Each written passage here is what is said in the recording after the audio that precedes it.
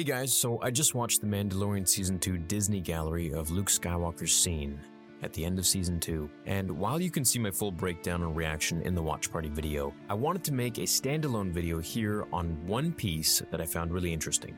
Well, actually, one piece mainly and a few pieces that I'll add on at the end. Now, the main thing I want to talk about comes from Dave Filoni, and the subsequent pieces come from Jon Favreau that we'll get into later.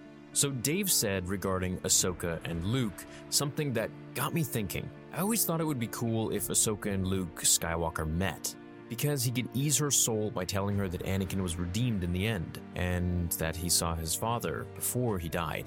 You know, his real dad, not the Vader version, the Anakin one. Ahsoka only knows that Anakin turned into Darth Vader, and as we saw in Season 2 when she was telling Mando about it, or at least hinting about Anakin, during their training scene with Grogu, she seemed extremely distraught, and like she was in a lot of pain.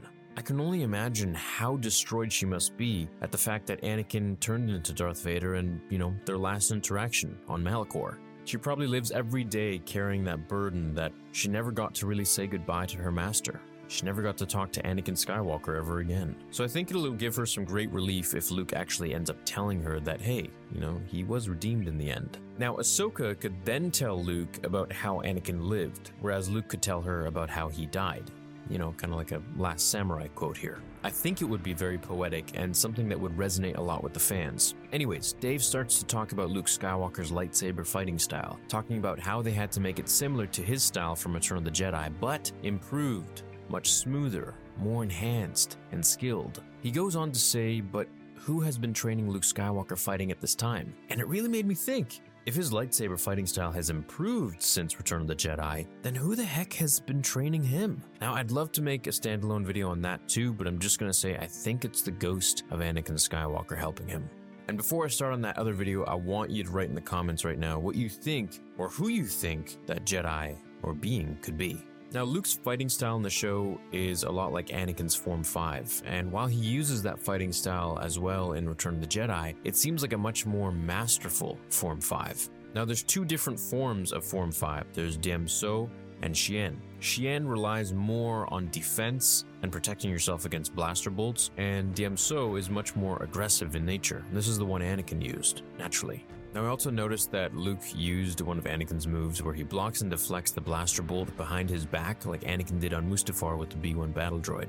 Now, he may just be blocking it behind his back, but I thought it was pretty cool that they both did the same thing, father and son. Dave goes on to then talk about Ahsoka and how she's his elder, that she's in fact much more experienced than he is and had vastly more training than he ever has, not to mention that his fighting style and her fighting style should be vastly different, he says. This also debunks any theory that she helped him train in these last 5 years, at least I think. I don't believe that they've met at this point. Dave mentions how she's older, which we know, but I know a lot of people forget that. But also, she's more experienced, he says. This is 5 years after Return of the Jedi. This is almost peak power Luke, and what a lot of fans might not realize is that Ahsoka is indeed more experienced, and older of course. It doesn't necessarily mean that she's more powerful, just like Obi-Wan was more experienced than Anakin but wasn't more powerful than him. But I do believe that Ahsoka's fighting abilities are more well-rounded than Luke's. I believe she can control her emotions better, and I believe that she knows more about the Force than he does. And I mean, you guys know how much I love Luke, but I believe this is more accurate. Ahsoka is Luke's superior, which opens my mind to a world of theories. Now, this doesn't mean that she is necessarily more powerful. It just means that she's more trained, she's more experienced, and she's gone through more things than Luke in her life. This leads me to think that Ahsoka and Luke meeting could actually happen, and that she will learn from him about Anakin and he'll learn from her, about how Anakin fought, how she fights in general. They could even have a sparring match, which would be so wild. How the Jedi Order fought in general, what made her leave the Jedi Order? What was it from the Jedi Order that allowed the Jedi to fall and Order 66 to prevail? How did the Emperor do it? And so many things that she could teach Luke that he doesn't know about. I think we can see a training sequence between Ahsoka and Luke, and she could show him Anakin's techniques, where they could both bond over his stories. This could open up a road to discuss the Jedi Order and so much more that Ahsoka has to offer Luke. The two of them eventually could join forces to fight Thrawn, and I can really see all of this turning into the Thrawn trilogy, which I would really hope it does. And with how we got Mount Tantiss in the Bad Batch, I feel it's not, just too good to be true. I think this actually might be turning into a thing where the Thrawn trilogy is going to happen. I think that's where Star Wars is headed. Luke could go off to fight Joruus C'baoth, perhaps even finding an evil clone version of himself, or, if they want to switch it up, an Anakin clone, or maybe even a Palpatine clone if they want to do that again. But this time, a strong and powerful young one. And Ahsoka could even step in for Mara Jade if they don't want to include Mara Jade, because I could see them having some problems with it, canon-wise. If they don't want to include her in there, meaning, they would give Luke another romantic interest or just not one at all, and that would possibly be the main reason that they don't want Mara in there. That being said, they could incorporate Mara Jade. I don't see a problem with it.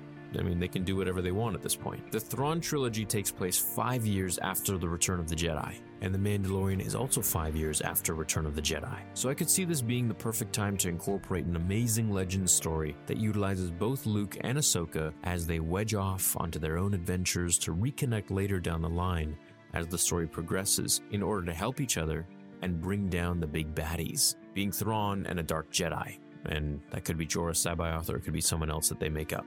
Overall, this Disney gallery of the Luke Skywalker scene in The Mandalorian Season 2 was a real treat for me. To be able to learn and witness from Dave and John and others as if you know them firsthand. It was just such a personable interview.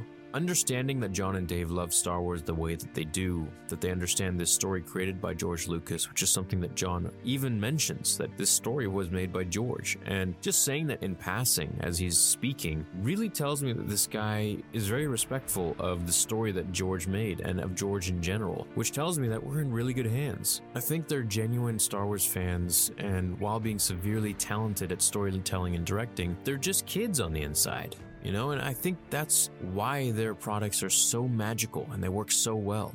The other part that I liked was when Jon Favreau mentions in a few years deepfake will be indistinguishable between that and the real thing. And the fact that Luke's voice is synthesized tells me that they can make young Luke shows and movies that improve only with time. It's pretty amazing how they took a million different images of Luke from the movies, behind the scenes, the internet, and other mediums to create some sort of a deep fake project for Luke. And as he said, the technology is only going to get better and better. As we know, they just hired a YouTuber who specializes in deep fake stuff and seems to have done a better job than all of Disney when it came to deep faking Luke. So this also tells me that maybe they're going to be bringing back Leia, maybe they're going to bring back Han and Luke in general, and we can get so much more of these guys. It'll be something that I can't wait to see. I'm really excited for it. And also meaning, since their voices are synthesized, that they're all going to sound like themselves too. So it tells me they can make young Luke shows and movies that improve only with time. It's quite amazing what technology can do for us with movies, and we could essentially get original trilogy characters and prequel trilogy characters forever, telling stories of Anakin and Obi-Wan in the Clone Wars in live action, or they could give us the scene that we never got, which was Luke, Han, and Leia together again. Everything can be synthesized, and while it's sad that we won't have the real actors to do it someday, which is a part of life, it's at least comforting knowing that their characters will live on longer than both you and I here today, and probably even our kids, should we have any someday. Or I guess we could just say the next generation and the one after that. I think Star Wars will outlive all of us for the next several hundred years, and they will just continue to make more and more content about it, and it blows my mind to think how realistic all that is going to be in that time. But within the next 5 years, I think by then it's going to be indistinguishable, as John said, when it comes to deep faking, and I think they're going to be able to create any sort of scenario with any kind of character that they want at any age, and it's going to be as if it was real. And that's kind of the scary and cool part of it. I really enjoyed this interview. I'm really thankful for it, and I hope that we get many more of these coming forwards with the Book of Boba Fett, the Kenobi show. I can't even imagine how amazing that's going to be with Hayden and Ewan and all them, talking about everything and talking about the prequels and the Kenobi show and how it was filming and getting back into the characters. I'm really excited for where Star Wars is headed. I think this is a huge positive moment that we can just sit back and be like, look, as long as Dave and John are handling things, these guys are going to make amazing stories, and it's going to be true to George Lucas's Star Wars while adding a new, fresh twist of their own for the modern era, while honoring the original and its creator. Thanks for watching this little breakdown and my thoughts on this video. Hope you have a great day. Subscribe if you're new here, hit like on this video if you enjoyed it, and I'll see you in the next one. Until then, remember, the Force will be with you always.